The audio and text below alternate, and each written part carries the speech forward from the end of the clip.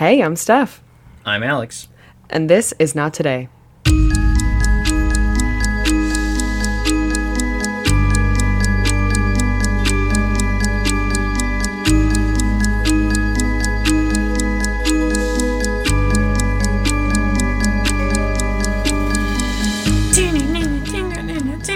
Oh, yes. Give me music. Oh, are you keeping that in? Yes, I might. Boy. Shit, I might. Shit, I might.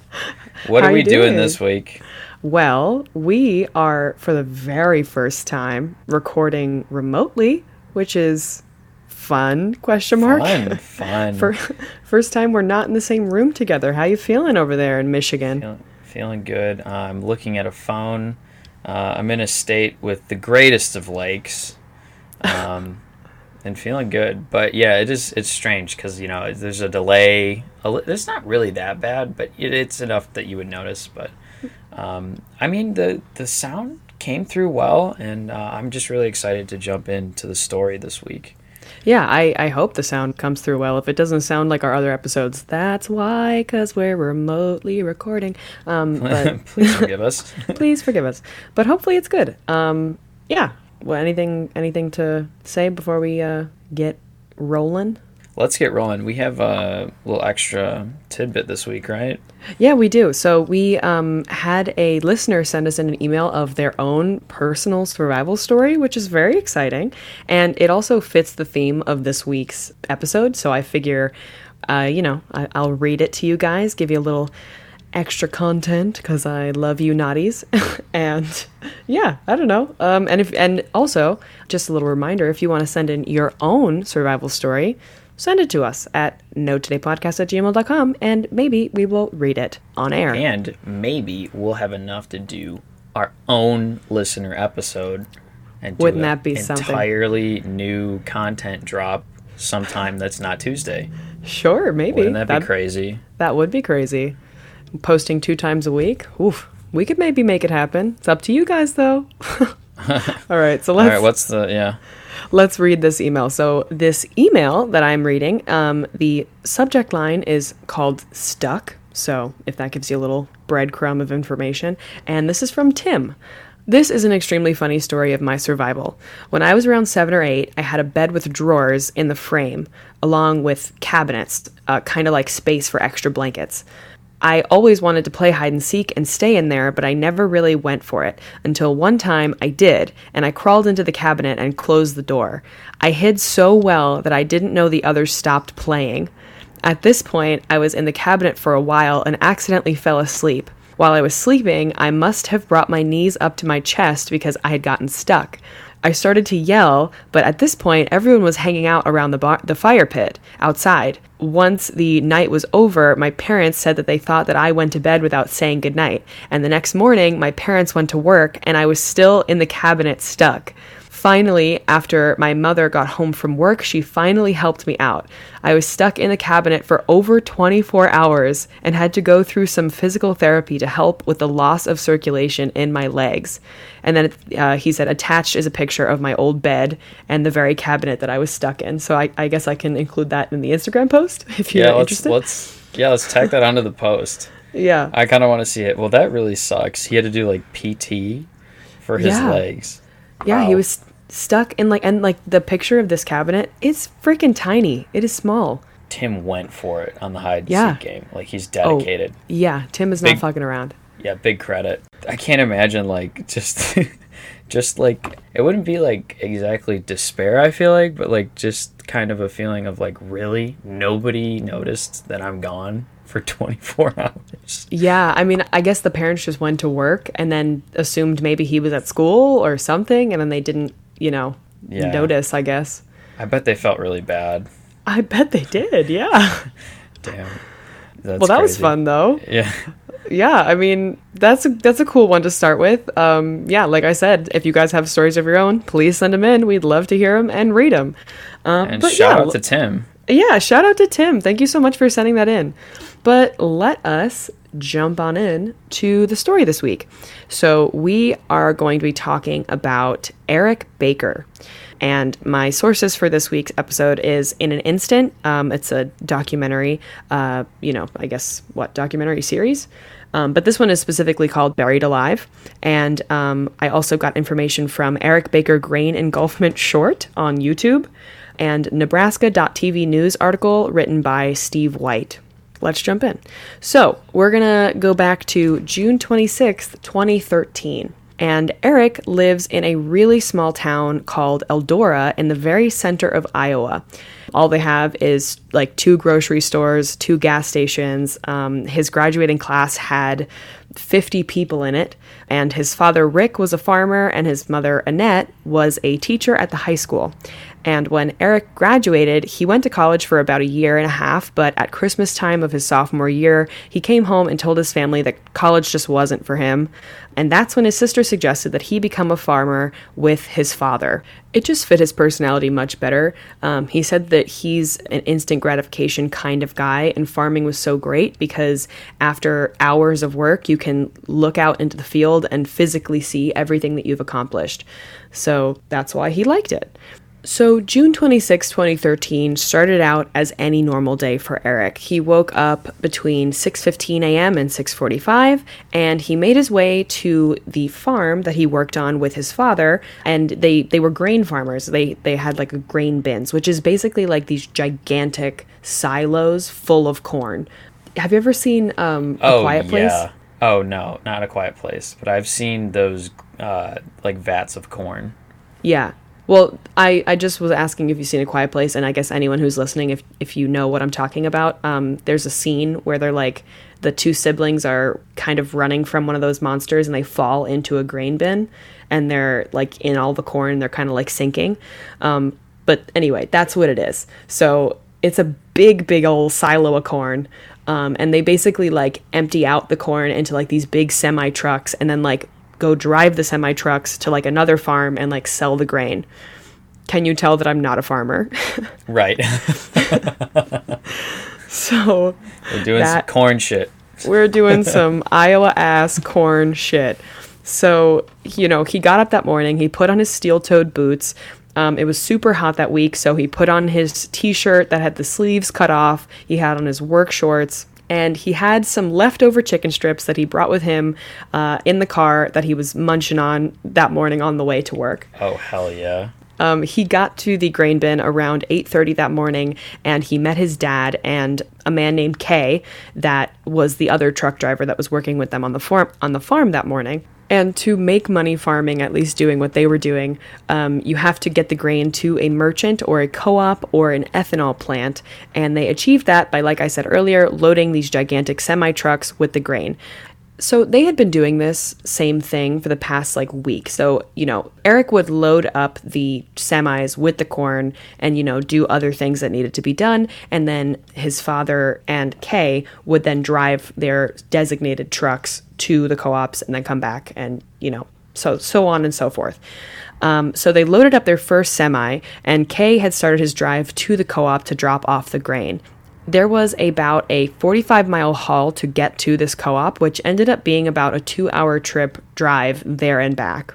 Typically, if everything goes the way it's supposed to, you don't ever have to get into these gigantic grain bins. What you do is you open the slide at the bottom of the bin, and it comes out from what's called an auger on the edge of the bin, and you put it in the truck from there, and then you drive it away. So basically, the auger is kind of like this gigantic screw. It's like swirly. Yep.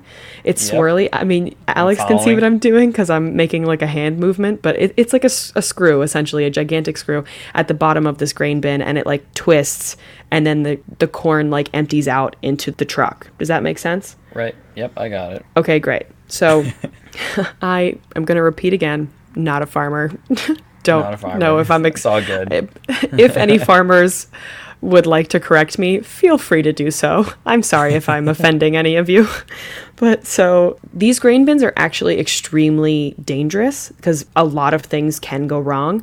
And that day, the grain wasn't coming out in a consistent way. It would kind of stop and sputter, so that meant that something was wrong, and it was Eric's job to try to figure out what was happening. And farms in general can be extremely dangerous, but specifically grain bins, there's a lot of moving parts, like I said, specifically the auger, and if you get your arm caught in it, or any of these moving parts, it's coming off. Like, good luck. No question.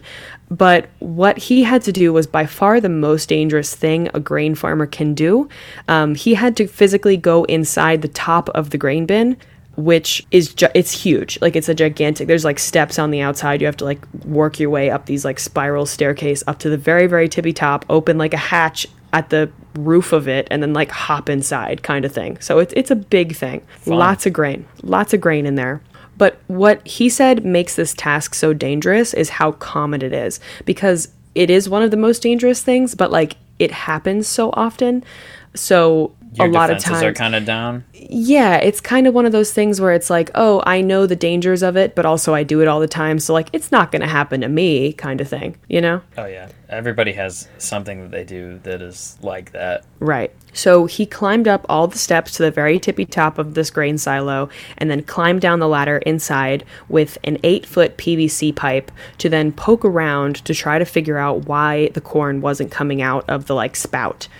And they figured that it was due to like a pocket of rotten corn that was slowing things down. And so, you know, they needed to poke at the corn to like break up these pockets of rotten grain. So Eric's dad waited at the top to look down into the grain bin to watch Eric, just as like an extra layer of safety. And when you get down onto the grain, you can stand on top and walk around. His feet sunk only about 6 inches in, and he could easily move around on top of the corn. His layers of safety were that his dad was watching him from above, and there was a thin rope that would help him get back to the ladder if he needed it. That was like kind of tied around his shoulder. And he also had a helmet with a face shield. This helmet would help him breathe in there because it helped like pull oxygen.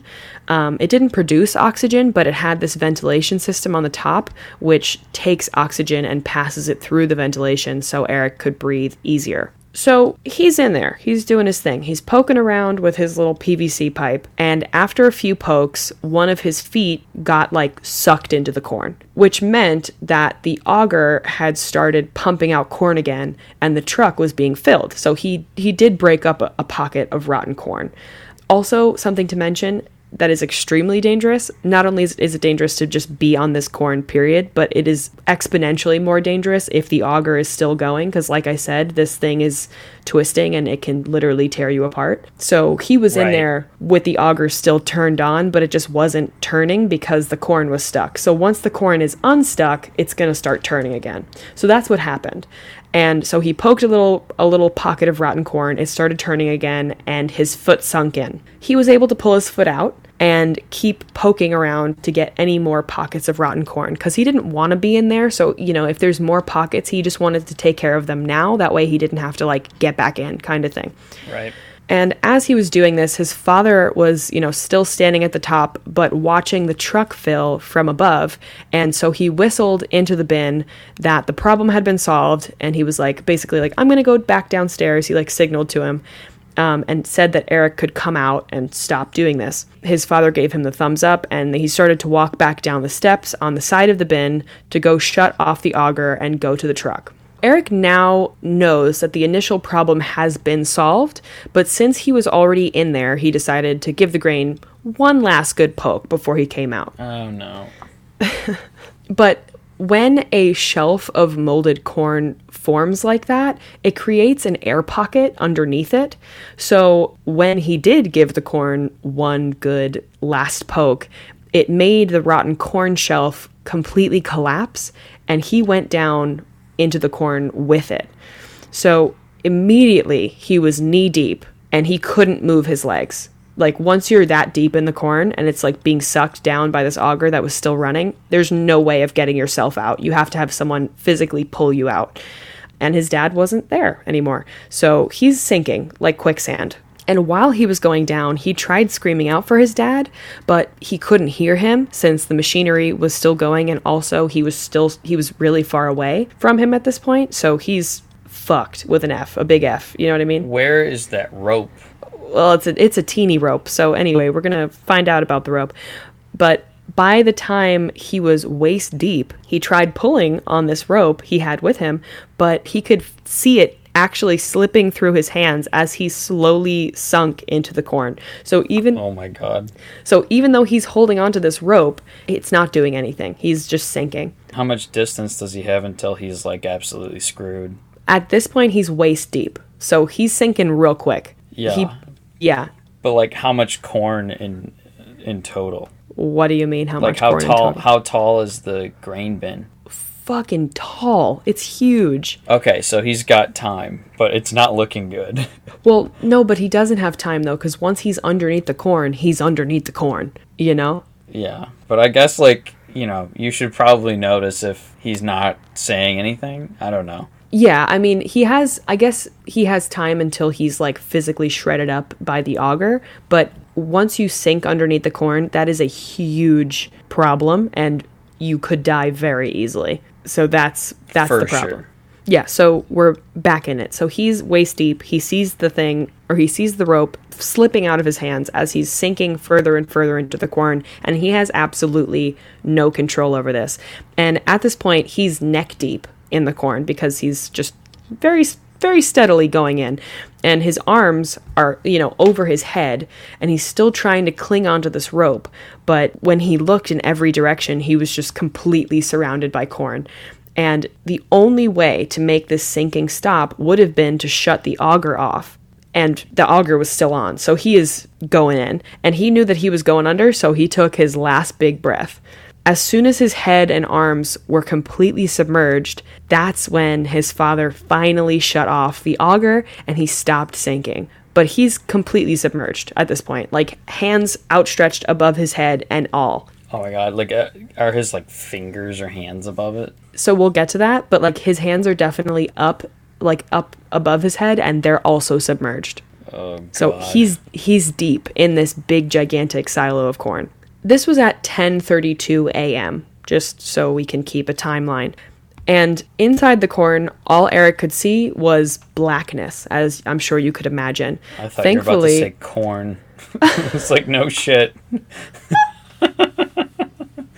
And inside the corn, all Eric could see was corn. Indeed corn. Shut up. Keep going, I'm sorry. Oh my God, it's okay.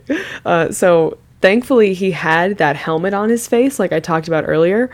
So at least the corn wasn't completely, touching his face, but he was still fucked. Like, he wasn't doing good. The way he was stuck in the corn, his right arm was above his head, but angled in front of him, and then his left arm was sticking directly up, and his right leg was pointed down, and his left leg was bent, like he was still trying to climb out of the corn. So he was just stuck, like, kind of like a runner. Does that make sense? Oh, yeah. Yeah. He was also in the center of the corn when he went down, which is like the worst possible place to be, because the center is where everything falls, because like in a grain bin, the center is the lowest part. And so all of the pressure is on your body. And yeah, I mean, it's almost kind of like an hourglass, right? Well, no, I don't. It's. I mean, that it all falls into the middle, I guess. I'm just thinking about that. I just thought of the shape of an hourglass, and I was like, no, Isn't it's the grain not. bin shaped like that? I'm trying to visualize it. Well, yeah, I mean, from the outside, it just looks like a big metal cylinder that's full of corn, and like the top of it is kind of pointed, but like the bottom is pretty straight. Like, it just looks like it's a cylinder.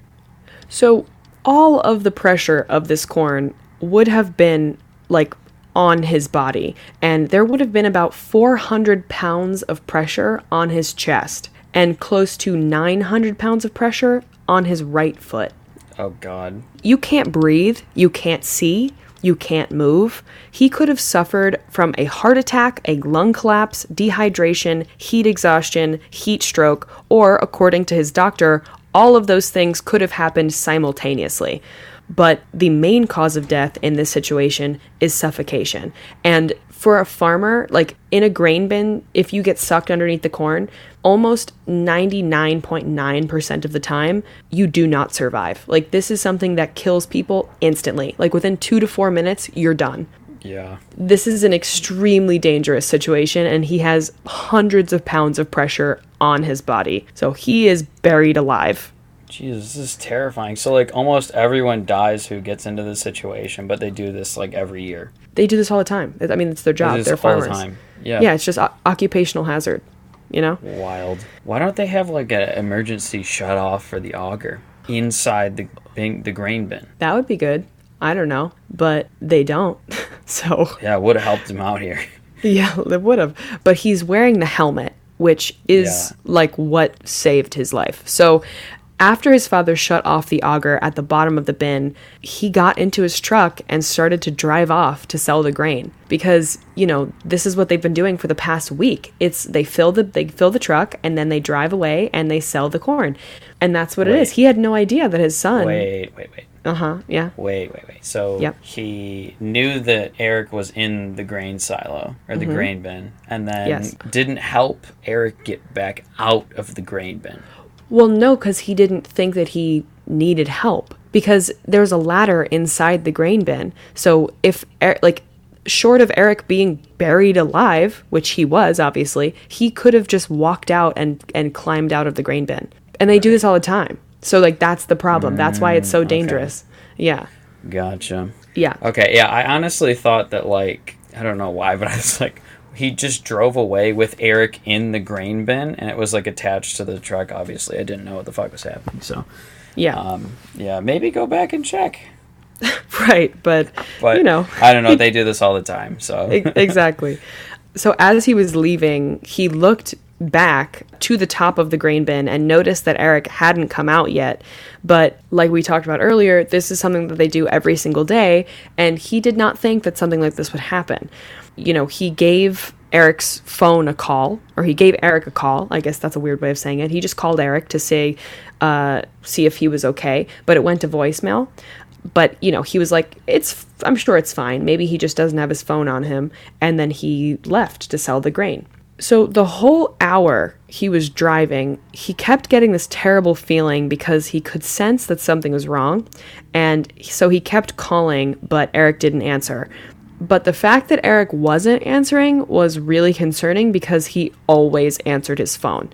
And that's when Rick called Kay, the other guy who had left to sell the grain, you know, not too long ago, to ask if he was almost back to the farm. And then when he said he was, Rick told him not to turn on the auger until he knows where Eric is. Because like I said earlier, if you turn on the auger, Eric continues to get, like, sunken down into the corn, and then he can get cut up in the blades, and then instead of the corn coming out of the spigot, it's going to be Eric's bloody body. Right.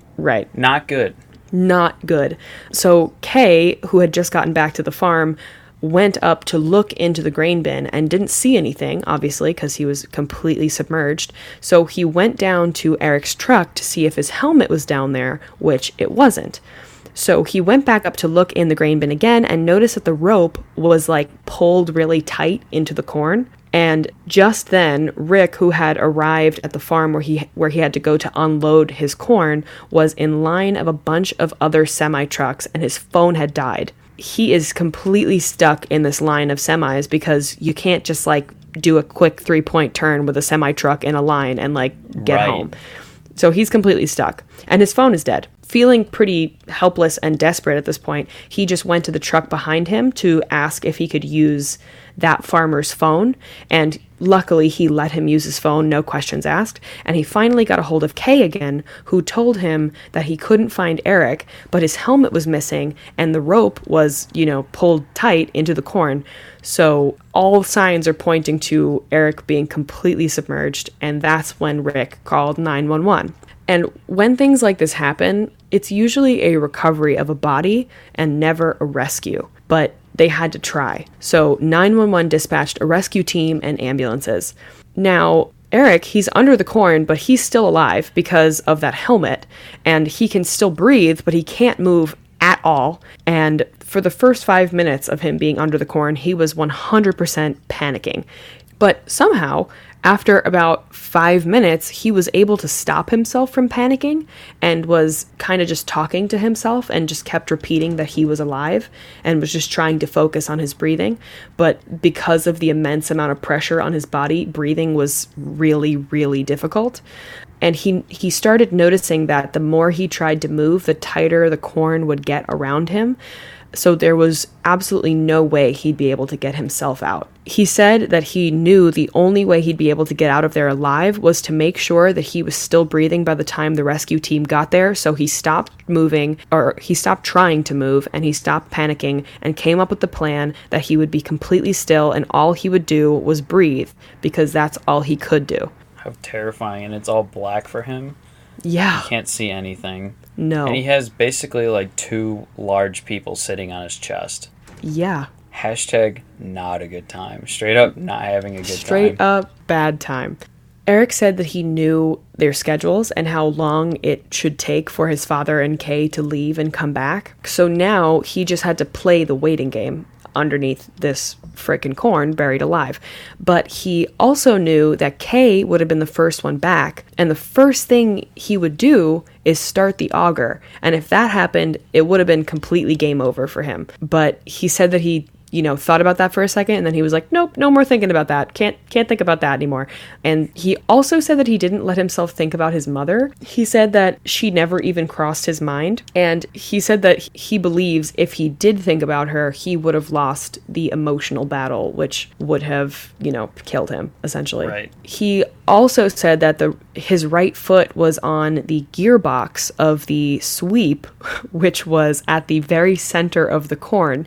And if his father had waited any longer to turn off the auger when he was sinking, he would have died a really terrible death, meaning he would have been torn up and just start to come out the auger. Does him touching the gearbox just mean that he was closer than we thought to getting torn up? Yeah. So he was just closer to the machinery than he was comfortable with, I guess.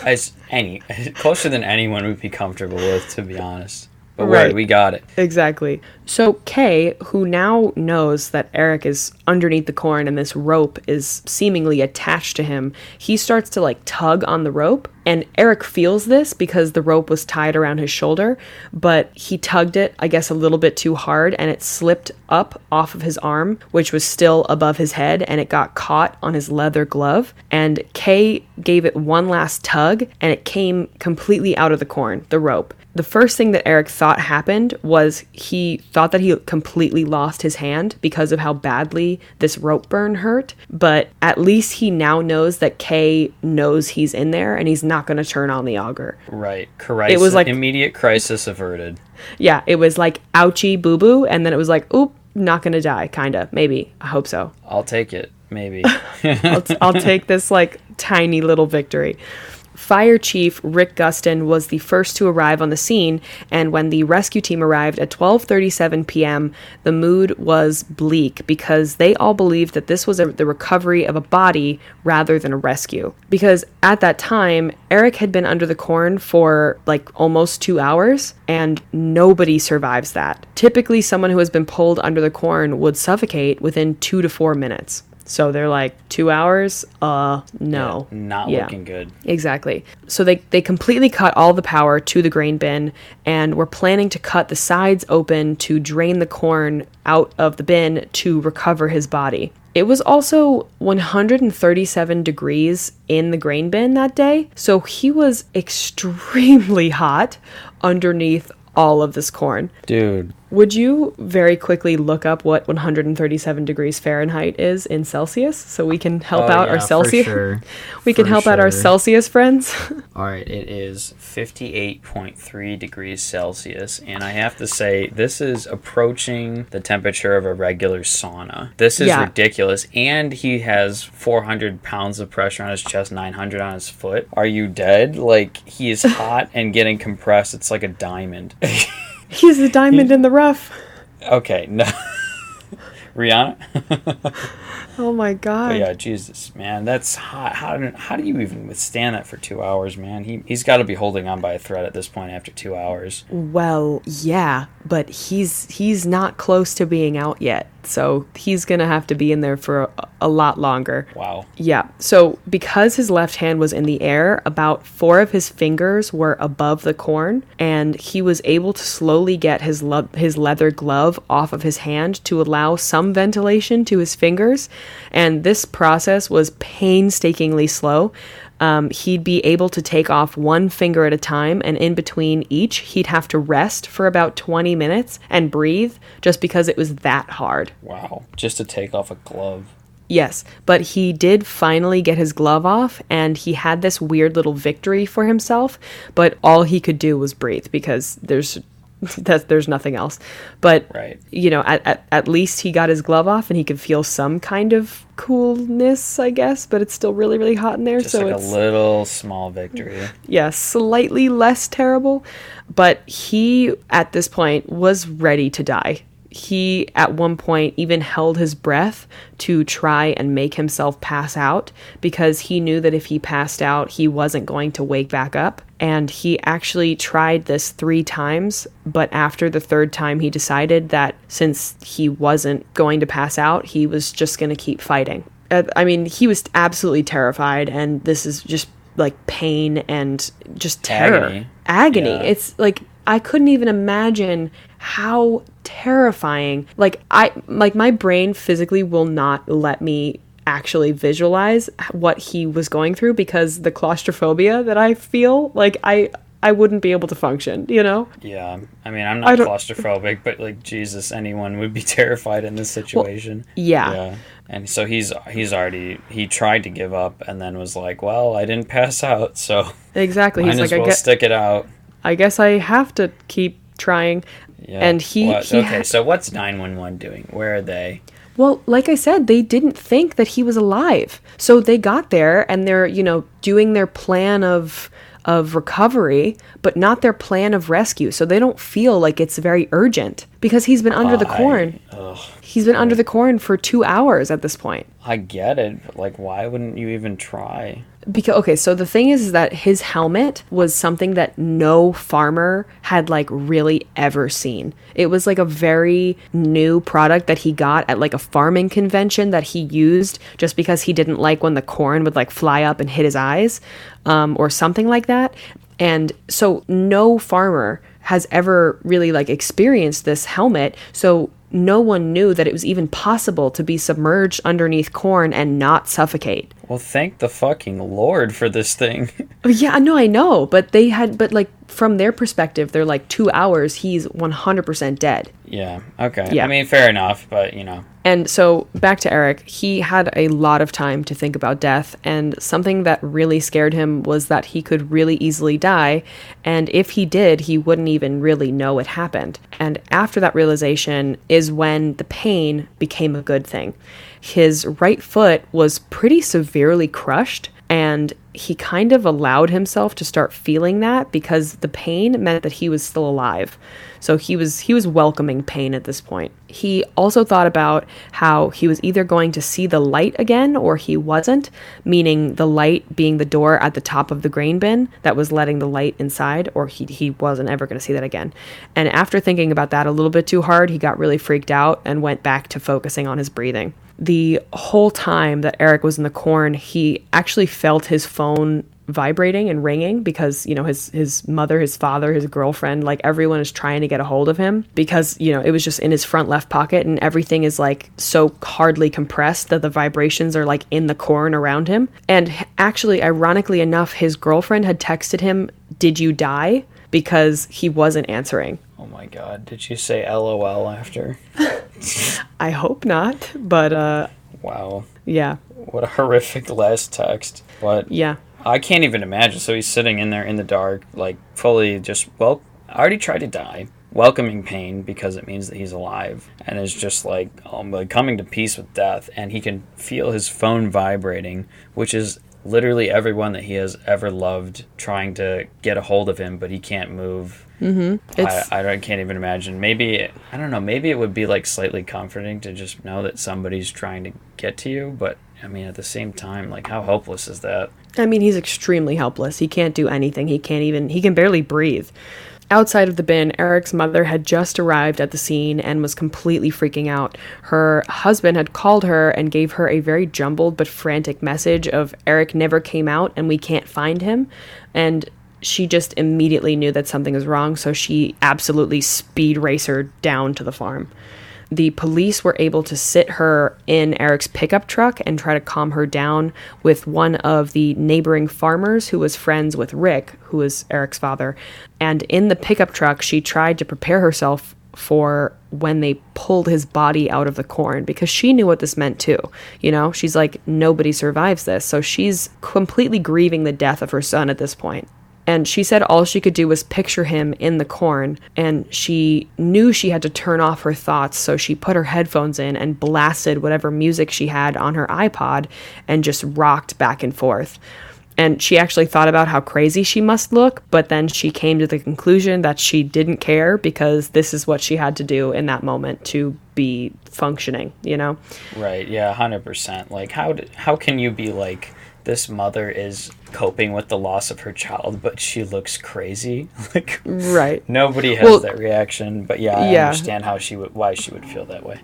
Yeah, she's like rocking, and they're like, do they just think I'm rocking out while my son is like dead in this corn bin? Like, I mean, yeah, everyone does something different, and that's what she needed to do. No, absolutely. Do what you got to do. But when Rick arrived, he started running at the police, but the farmer friend that was helping calm down his mother pulled him away and then led him to his wife. And she said that he looked like he was about to completely collapse, but she hit his chest with both of her hands and said, "There's no time for that now. Get a grip. You can cry later." Completely scolded his ass. I mean, it's not funny, but I don't even know what to say. I'm like, she has moxie, and we do not have time for your shit. Like, exactly. And then, they hugged and basically prepared themselves for the worst possible outcome. So, he blew his nose, put his handkerchief in his pocket, and they just stood there because he feels like immense guilt. How can you not? Like, yeah. I don't know. I guess it's not survivor guilt, but like just the guilt that you must feel in this moment is so immense. Yeah, because he's, he didn't check. He didn't turn off the auger in time. Like, you know what I mean? There's just so many... he technically did just in time, right? He doesn't know that, but... Exactly. But he's like, this is the worst possible thing. But anyway, underneath the corn, Eric has passed out, but all of a sudden he felt a breeze. And somehow underneath the corn, there was still enough airflow that he knew that someone was in the grain bin with him. It was two men who were trying to assess the situation, and they pretty much came to the conclusion that there was no way that he'd be alive underneath the corn. And they turned on these giant fans, and he was, able to feel some kind of airflow, which is what woke him up. But then when he did wake up, he realized that his fingers were no longer sticking out of the grain. And what happened was that the two men were walking around on top of him, which was causing the grain to shift and actually resulting in Eric being buried further down with each step that they took. They walked around the grain bin for about 10 minutes before he had realized that they were even there.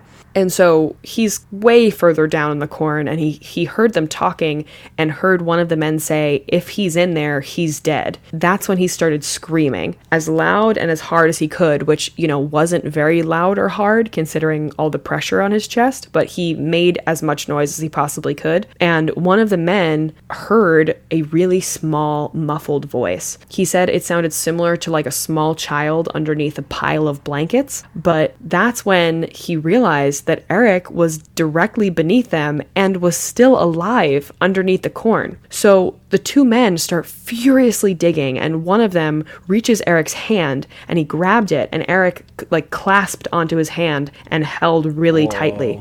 the other man in the bin starts like running to the ladder and gets himself out of the grain bin and starts screaming that Eric is alive, and they can start treating this as a rescue rather than a body recovery.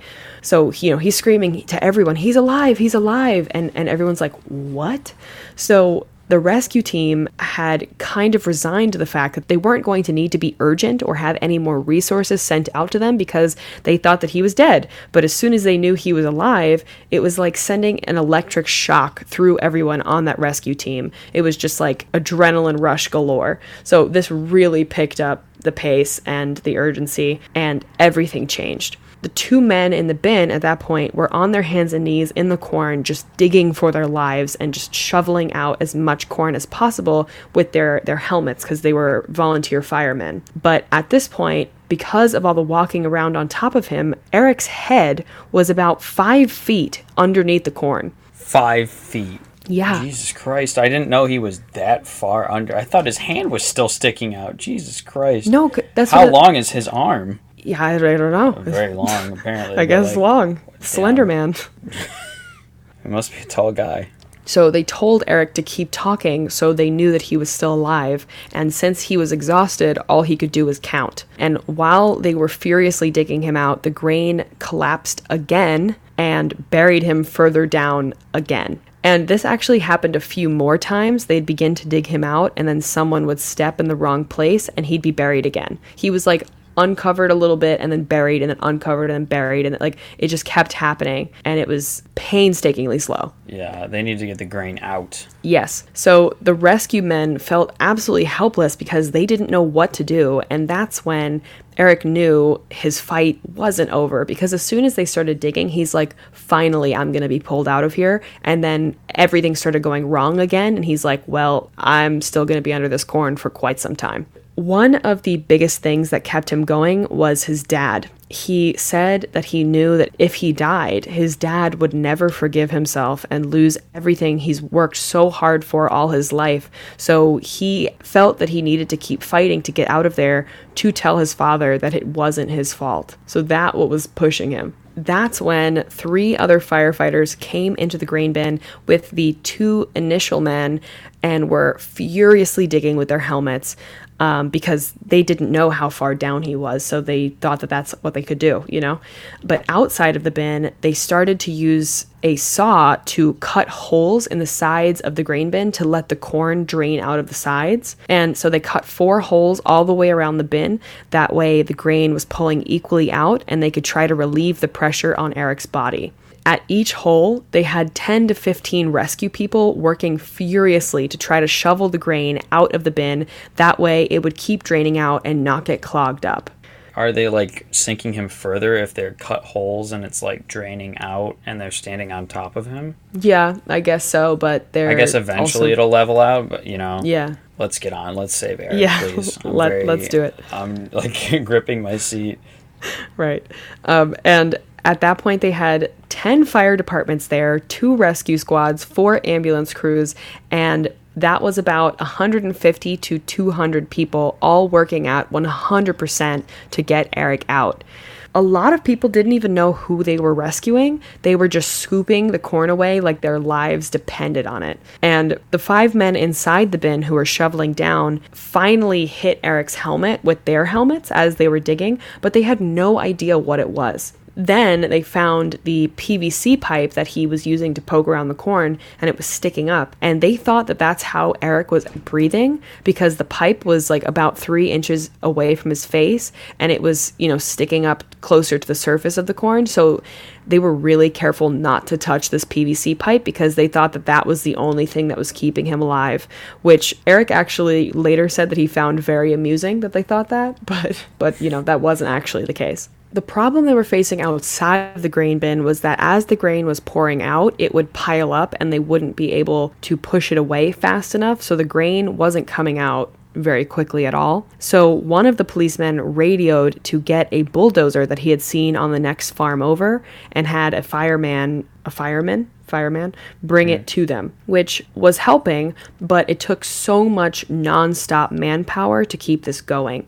Finally, the men in the grain bin had someone bring them a rescue tube, which is like a 4 to 6 piece metal tube that they would have to like shove into the grain piece by piece, and it would lock together around Eric to stop the outer corn from pushing in on him more. So it was also trying to relieve the pressure. But they didn't know exactly where his body was or how it was oriented, and only his hand was really sticking out at this point, and like the very top of his helmet. So they couldn't, like, he couldn't really talk to them. It was just his hand. So they started asking him questions like, where are your feet pointed? Where's your head? Where are you facing? And with only his one hand, he was able to point in each direction to like tell them which way, you know, his feet were, which way he was facing, like all those things. So now they knew what to work with. And they were actually really surprised that he was lucid enough to be able to help them that much. And they were able to shove each big metal piece, you know, around him in the correct way. One of the pieces came down and hit Eric in the shoulder really hard, and he yelled out in pain. But at that point, they had already had like 3 pieces in the corn around him. So the main, or I guess one of the rescue men, were like, you have to move your shoulder or we have to pull out all these pieces and start again. So they basically tried to like dig out some corn around his shoulder so that he could like really try to push his shoulder and wiggle it away. Right. But it was extremely painful. So they hit his shoulder and then he moved it and then they got it in. So now the whole tube is constructed around him, which is at least a win. But they weren't really working with developed skills that they had to use this. They were kind of just improvising at this point, because I'm fairly certain that this tube wasn't like a standard thing. Because like I said, mostly people die. So they're not using this tube to like, you know, get people out. So they didn't really have like training on what to do with it. They were just kind of winging it. Right. This is uncharted territory. Exactly. But once the tube was constructed, there was really only enough room for one rescue member to climb into it and then continue digging around Eric. And when the rescue men were able to get Eric's head mostly out of the corn, they were shocked to see the helmet that he was wearing. It almost looked like a cheaper version of a motorcycle helmet. It had like, you know, the visor face shield that came down, and at the bottom there was a cloth with like a drawstring so you could pull it to fit around your neck, which was keeping the corn out from underneath his face shield, which was good. And the whole thing was battery powered, so it would filter the air and like push it through, which is very, very good. At 1:17 p.m., as they finally got his head out of the corn, the battery pack on his helmet died. And the rescuer in the tube with him wanted to take off his helmet so that he could get more air, but he refused to take it off because this was his lifeline. It's the only reason he's alive. And also, he's been reburied like 3 or 4 times at this point, so he's like not jazzed about the idea of taking off his helmet. So they came up with the idea that he would feed an oxygen tube through the bottom so he would still be able to breathe and also wear the helmet. They did finally get him to take off the helmet once they offered him some water. And he drank it so quickly that one of the men was like, I swear to God, if you choke, I'm leaving. Like, he's like, if you choke on water and die because you choked on water, I'm gonna be pissed. Like, the rescue team worked themselves into the ground to get him out. EMTs actually had to set up a tent for the dehydrated rescue members, and at times they would even have to drag them off the pile of corn to get them to force them to take a break and get their vitals taken. So everyone was working at the highest possible, you know, capacity, I guess. Yeah, literally nothing else matters right now. And at this point in time, inside the bin, a rescue firefighter named Tyler had been digging in the tube with Eric when the grain shifted again and caused the tube to almost collapse in on itself. He had to literally use his body as a jack to keep the walls from caving in. And everyone who was in the grain bin at that time had to completely freeze, because if anyone moved and shifted the corn again, the whole thing could break and bury Eric. And this time he wasn't wearing his mask, so he'd 100% die. And also it would kill Tyler. Like now he's with Eric in this like terror.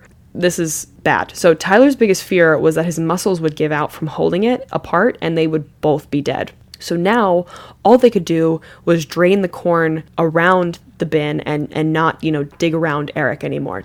But this process was, say it with me now, extremely slow because the corn wouldn't drain out quick enough. And now that was the only thing that they had to rely on. So Tyler kept telling Eric, just 5 more minutes, just 5 more minutes. But he told him that so many times that by the time it was like actually 5 more minutes, Eric was like, okay, shut up. Like, I know it's not going to be 5 more minutes. But the two of them sat in there for so long and held hands the entire time because now they were in this together. And at one point, Eric was kind of passing out again because I guess like heat exhaustion, dehydration, can't breathe, like many, many different things. And his hand went limp in Tyler's hand and he got really scared, but he managed to wake him up again and then keep him talking and he kept him going. At 3:02 p.m., drum roll please, they were finally able to pull Tyler out of the tube as well as Eric out of the corn completely. Oh, hallelujah. How many hours? 5 full hours. It was like close to 5 hours in the corn. Oh, damn. Mm-hmm. Hell yeah. Yeah. Eric immediately latched onto Tyler and just wept. The emotions were extremely high, and they were able to put him onto a stretcher and out of the bin where he saw his parents for the first time as he was being carried to the ambulance. And the first thing that he said to his father was, "I'm sorry for all the grain on the ground." Like, buddy. Bud. No one cares. It's okay, man. No one cares. And Annette, his mother, said it felt like he was reborn, and she knew that he was fine when, as they were loading Eric into the ambulance, he yelled to his mom, "Ma, bring my phone." Bring my phone. Yeah. And he was immediately flown to the hospital. Flown? Yeah, he was flown. Oh, they helicoptered him. Yeah, a helicopter ambulance. Yeah. Fair enough. His heart rate when he arrived at the hospital was 170 beats per minute, and they believed when he was submerged that it was anywhere between 230 and 250 beats per minute the entire time, and they consider 265 beats per minute to be a heart attack. So wow. He was at basically heart attack for 5 hours. Yes. Yeah, he got extremely lucky. His doctors told him that had he been even 5 years older, his heart could have just exploded. And if he was 5 years younger, he could have been crushed by the pressure. Really threading that needle. Yes. There it is. Yep. He had an injury on his shoulder from when the tube was thrust into the corn and hit his shoulder. And his foot was pretty badly smushed, and he had acid burns on his legs from the rotten corn that he was sitting in for hours. And when he first got to the hospital, the doctors didn't really know what to do with him. They just took his vitals and, this part I don't like, actually. I just remembered what I wrote.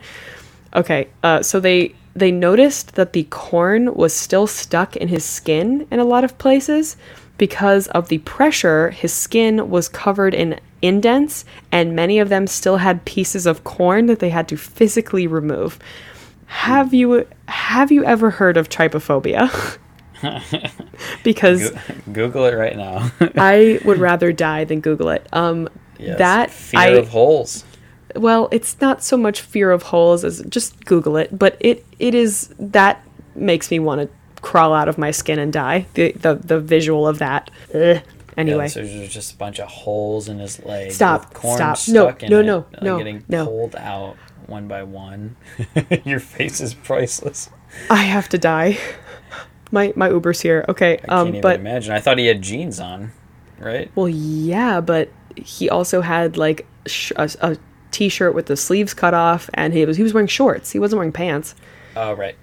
Yeah, but so he got the corn taken out. He was anyway. So 48 hours later, he was able to walk away from the hospital and the whole ordeal. He could still walk, and the burns were definitely the worst part. He said it took about 3 to 4 weeks for those to go away, but other than that, he was pretty okay. That's basically had nothing wrong with him. Yeah, I was going to say he killed it, but that feels wrong. Well, I guess he did, for lack of a better phrase. Yeah. The fire chief said in his 25 years with the department, they had never experienced a successful grain bin rescue. 25 years of body recovery rather than rescue. I can't even imagine how surprised and elated he was when they found out he was alive. Yeah, everyone. Eric was alive, yeah.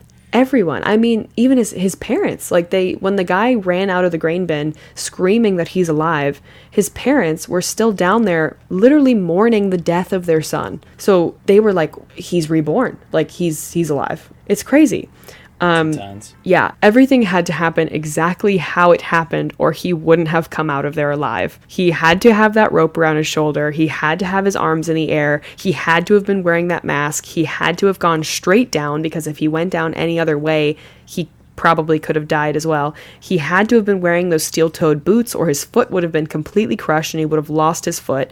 And he had to have been trained by his mother not to panic. So what she said in the documentary was that when her children were growing up, she has, I guess, Eric and a daughter as well, and she instilled this belief that what causes people to die is panic, and she's like, in any situation, you need to know not to panic, because she's like, say for instance, you get lost at the fair, and you're like a little kid. If you panic, you're going to be in a worse situation. So she literally trained her kids not to panic. That's a fantastic move by her. Yeah. Because you think about it, like you panic, you're not thinking clearly, and all your mental energy is going to thinking about death instead of thinking about how you're going to get out of it. Right. So, and then he probably had the mental, fortitude to sit there and breathe while he's got 250 beats per minute going. Yeah. He basically having a heart attack for 5 hours and he's just remaining calm and breathing. Exactly. Yeah. So today, Eric is still farming with his father and is the same happy-go-lucky guy, but, his life will never be the same, obviously. He said that he still goes into the grain bins, but he does feel like Spider-Man when he goes in there because all of his senses are like at 100%. He's just very aware of everything.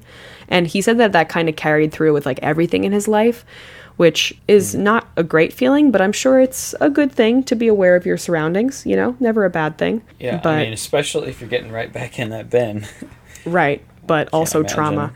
Yeah. Did he do anything new, or is he just still using that same pipe and rope?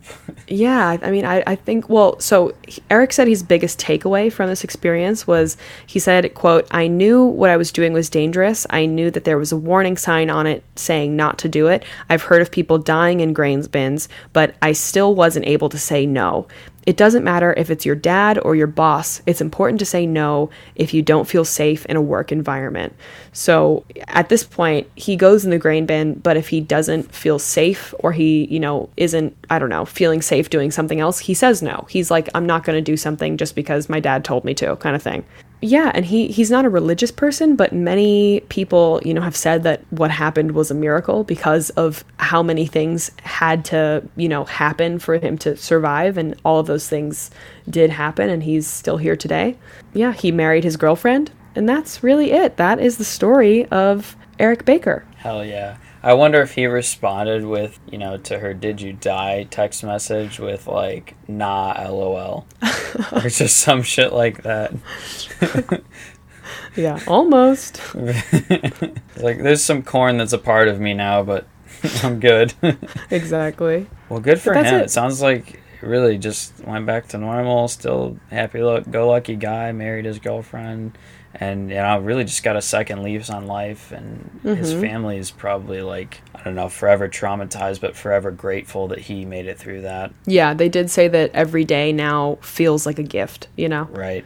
But do you have a good thing? Yeah. I don't know if I mentioned ever that I was going to go to a wedding, but I did end up going to that wedding this week, and it was really fun. I had a great time, so that is my good thing. That's good. My good thing is when I was home visiting my family in New York about a week ago, I participated in a Shrek-themed beer Olympics, and it was fucking rad. I was dragon, and my team was, I think we came in second, or maybe we won. I don't know, but tied for first. We killed it. Also, your outfit was on point. Oh yeah, I was definitely Shreksy, feeling a little pretty Shreksy actually. So my friends that were doing it, they were giving out awards and stuff, and I won Shreksiest costume. So Shreksiest. Yes, or at least I was supposed to win, but. That's anyway. Fantastic. Oh, you were supposed to win, but you didn't get a trophy? Are you mad about it? No. So I had to leave. I had to leave before the awards were given out, and so since I wasn't there to claim my award, it went to second runner-up. So it is what it is. Yep, not mad. No, I'm actually not, but it was a lot of fun. And I don't know. Thank you guys so much for listening. Like we said in the beginning, if you have a story of survival that you'd like to send us, send it to notodaypodcast@gmail.com. If you'd like to follow us on Instagram, where we post pictures of all the stories we talk about, follow us at nottoday_podcast. Follow us on Twitter at nottodaypodcast, with a T on the end of podcast is a 3. We have a TikTok that is nottodaypodcast. And just keep breathing. Yeah. Yeah.